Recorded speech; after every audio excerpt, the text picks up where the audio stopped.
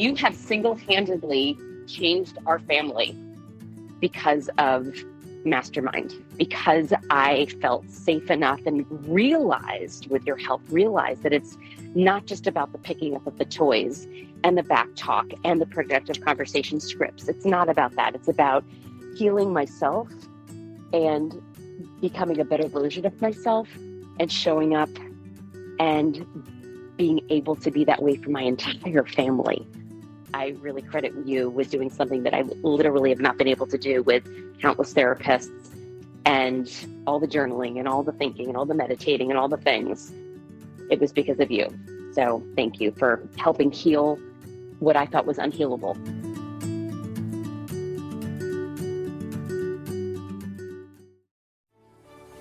My name is Randy Rubenstein, and welcome to the Mastermind Parenting Podcast. At Mastermind Parenting, we're on a mission to support strong-willed kids and the families that love them. You're listening to the Mastermind Parenting Podcast with Randy Rubenstein, episode 165.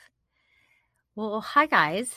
This week, we're going to include a little coaching clip that I have my daughter Avery that I called in impromptu to join me at the beginning of a coaching call because the mom had a specific situation with her kids that basically she was wanting help with her child that whatever. Avery, it reminded me of the role that Avery played in our family. So I called Avery in to help me coach this mom, which all of my masterminders that come to my weekly coaching calls, they love when, I ambush one of my children and they come on one of the calls. And so this call, I called Avery in and I was like, I think you could answer this, I don't know, or at least weigh in because you lived it. And so before we start coaching the mom, we're just sort of sitting and talking and riffing. And what we ended up talking about, my coworkers were like, we want you to include that clip in a podcast. I've got the lovely Avery Rubenstein with me, who I'm taking to college tomorrow. Exciting. Very exciting. We were just starting to pack, of course. Yep. This is the 9 quick start, 3 fact finder, 2 follow through. It'll take me an hour. It's fine. Child who's packing for college the day before. Well, I have a lot of stuff up there already. Well, and she works well with immediacy and a deadline. If you had started 5 days ago, I wouldn't have done anything. She would have just been like chasing her tail. Yeah. So yeah, rather than nag her all week, I just trusted that she's working. You got to silence your phone. Sorry. I mean, I know it's important, but just put it away. Also a little ADD happening here. So, we got to turn off all distractions. This is about knowing your child and knowing how they're wired. And when she was little bitty, she was a trier, whereas Corey's a sire. I made Corey try recently. I know. I tell the story. We were wakeboarding or wake surfing, which we've never done before. We're both good at wakeboarding, but we don't know how to wake surf. So I went first. And if I'm not immediately good at something I like, and it's not a sport, I have to keep doing it until I'm good at it. Trier. So the puzzle that you put in front of the 18-month-old, the trier, is you're like, time to go to swimming lessons. But until they complete that puzzle, they're not leaving. So I did it until I stood up and surfed the wave. And then Corey, after falling twice, he was like, all right, I'm done. Sire. He moves on to the next thing. And my dad was just like, okay. And I was like, Dad, make him do it again. Make him do it one more time. And so my dad's like, but he's done. I was like, no, make him do it one more time. And so he's like, all right, Corey, why don't you try it one more time? Corey was like, okay. Ends up doing it 6 more times, stands up, surfs the wave, comes home saying it was the most fun experience, that he had a blast. He just has to be pushed or else he's a sire. Mm-hmm. He's a sire. Okay. You'll hear in the clip, first we talk about the fact that she was leaving for college the next day and she had just started packing. And so her natural temperament and how she's wired, we kind of go into the fact that immediacy and a deadline is the way Avery operates best. Like that's when she pulls out her best work, and she's just, I mean, whether it was a school project, she sort of worked in that way, and packing for the next day, she just will stay on track, get it done, knock it out. And she's just sort of balls to the wall. And I'm kind of like that too. So I understand it. So it might have been easier for me to understand. Whereas my husband is more like, if he had to give a talk or give a presentation, he'd be preparing for a month and a half, and he would have everything well spelled out and all the details would be covered. And then he could walk into his presentation just knowing it like the back of his hand, and that would make him feel safe in the world. And that's when he would be his most dynamic self. I am not like that. If I start preparing for something too soon, by the time it's time to actually present it, I am bored with the material. And so I will go through it, but I'm not good with rote memorization or just going through the motions. I like to think on my feet and have sort of a basic outline of what I'm going to go over, and do some prep right before when it's like immediate and it's about to come up and I'm excited about it. And then I come in and all of my enthusiasm shows through. So I'm wired differently. And the bottom line is that we all are wired differently, and quite often we don't fully understand exactly how we're wired and exactly how the people we love or have to live with are wired, and how we're not meant to be wired the exact same. I like to say it's a family team, and it's just like any winning sports team. You're not going to win the soccer game if everybody's a great goalie. Like, you need to have people that are wired differently and bring different skill sets to the table. So Avery and I are starting to talk about things that, how she's just about to start packing, and she launches into a story that had happened the day before when her and her brother went water skiing with her dad, wake surfing. I don't even know the right terms. Anyway, they did one of the sports that you do on the water. Obviously, that's not my forte. So she was talking about her brother, and I kind of launched into, this is your temperament and this is his temperament. And it's something that I teach with new people who work with me. When you have a little baby around 18 months old, there was a study done years and years ago, and they basically did this study with 18-month-olds, and they put these puzzles in front of them, and they could tell who, what their basic temperament was just based on how they engaged with the puzzle. And so Avery's a trier, which is that she's going to stick with a task until she figures it out. And coincidentally or not, she loved puzzles as a little one. We used to have those little Walgreens 25-piece, puzzles that you could buy in the little boxes. We'd like a million of them, because she would just do these puzzles and do these puzzles. She is a trier. That's what she likes to do. And Corey has a temperament more like me, which before I had done the self-awareness work, I just said that I was a quitter, because I tend to pivot. And I've talked about this in other podcast episodes. So a lot of times if something's not working, I just pivot to something else. And that temperament, they call a sire. So it's like, can't figure it out. Oh, well, move on, next thing. So sires can be kind of easygoing, don't sweat the small stuff. And quite often we have an inner dialogue that we are quitters. And sometimes we do need somebody to encourage us and to push us along. And sometimes other people can learn things from us that, stop sweating the small stuff. It's not that big of a deal. We can try a different, tactic to solve this problem, to solve this puzzle. So she talked about, we talked about her being a trier, her brother being a sire. And just so you know, the other two temperaments are flyer. And that's the child that the minute they get frustrated, they would just like throw the puzzle at someone or go and hit someone, because they just get so frustrated. They just, they're going to lash out. And then there's the crier. And that's the child who, when they're frustrated, they just get so worked up, immediately, and they just cry and kind of melt into a puddle of tears. And so, I like lots of different assessments, but that's kind of the basic assessment that you start with. And I think it starts to build self-awareness, which is, how am I wired? How is my kid wired? Why am I trying to make them just like me? It's sort of like when my husband, he knows that I'm a rebel tendency and I'm a pivoter, I'm a sire. And he we do some other assessments. I'm a researcher, but I jump into action and I'm not great with details and I hate spreadsheets and I don't like anyone to tell me exactly how to do things. So for years before we had started having this type of conversation, he wanted me to develop his systems.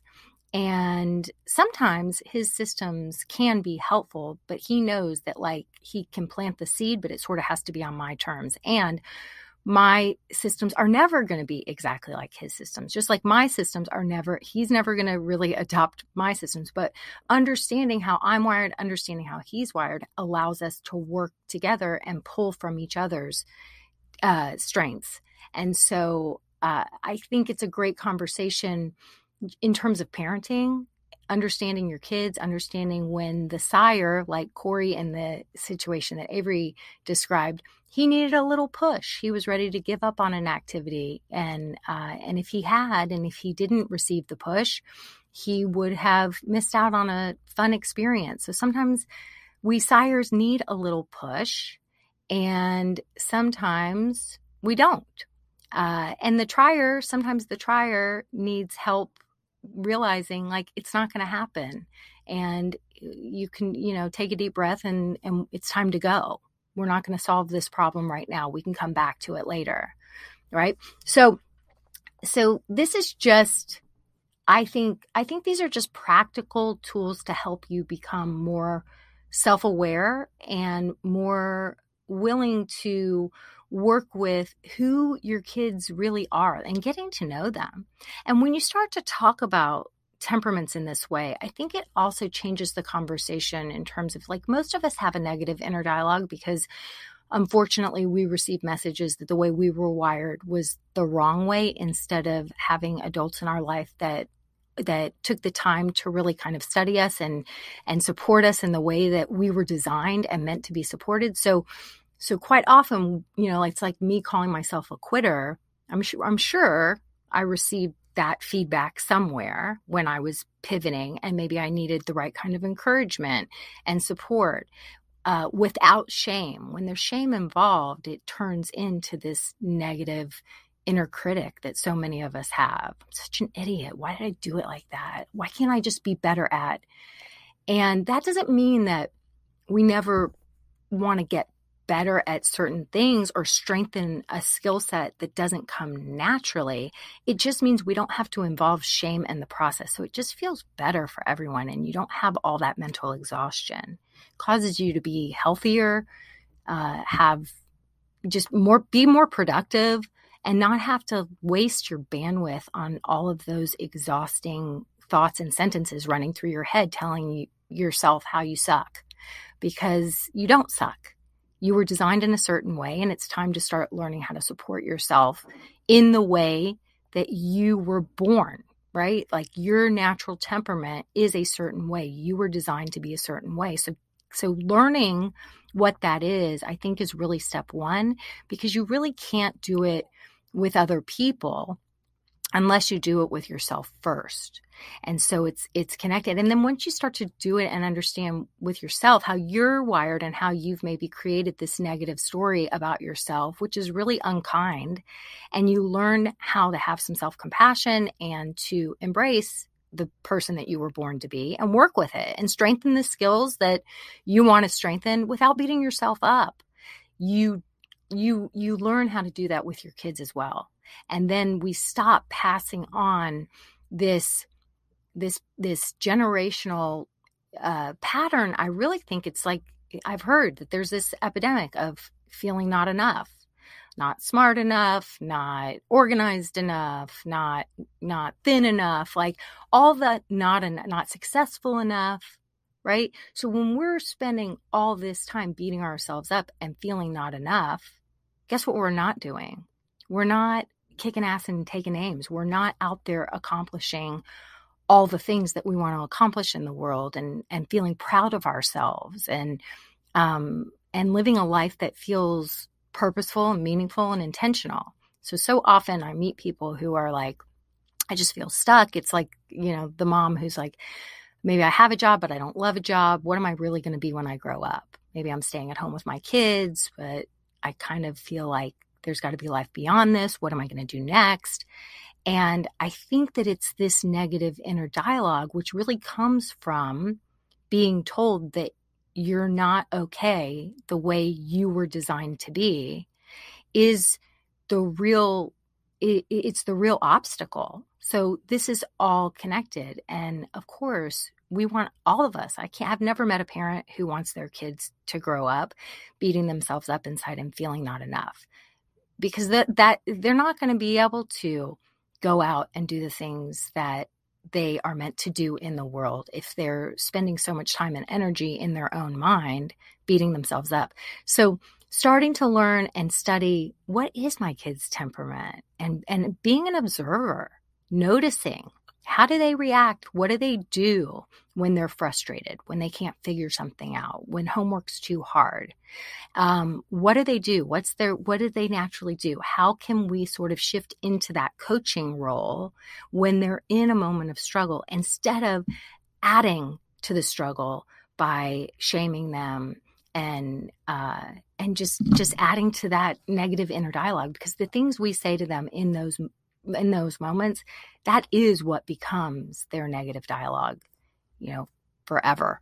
Not to put any pressure on you, but this is the thing. We want to start with ourselves and get curious about ourselves. Whenever you can bring curiosity into the mix, that's when the growth starts to happen, right? So you start to get curious. Why did I just do that way? Why did my kid do it that way? Interesting. Right. And so you starting to notice like different behaviors, and when frustration's on the scene, how people are dealing with it. And when our kids go into this like intense, overwhelmed state, or they're super, what we call dysregulated, which is their nervous system just going wonky because they're frustrated. Like, how do we help support them to, realize that they can find that inner calm?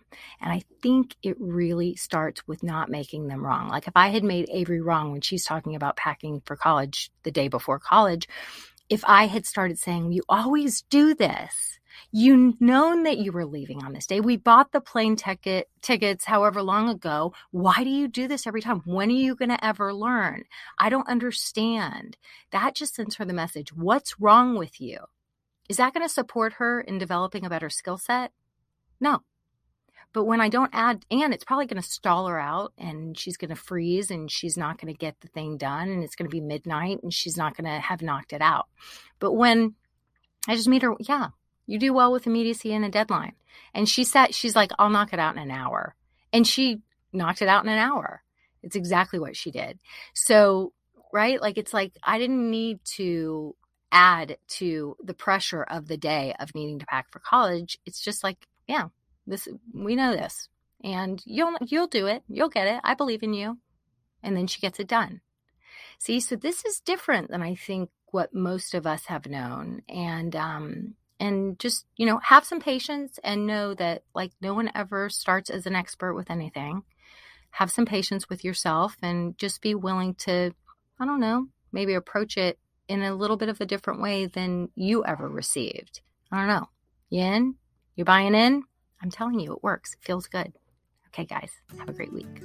Thanks for listening today, guys. I hope you picked up some tips, tools, maybe some baby steps for creating more balance and boundaries in your life. And I just wanted to let you know, if you want to continue moving the needle forward in creating this for yourself, having a happier household, I want you to go to my website and check out mastermindparenting.com. We have 3 beginning programs, and if you need some accountability and more support, then please look for the one that would be a good fit for you. And as always, we're on all the social channels under Mastermind Parenting. On Instagram, it's mastermind_parenting. And, periodically I do pop up on different Instagram lives, Facebook lives, where I give you teaching and coaching, and I love engaging with you live to help you help your strong-willed kids so that they can feel better, because when they feel better, they do better. And I love, love, love getting to know you guys. So thanks for listening. If you like this podcast, please don't forget to subscribe, rate, and review. Super, super appreciative.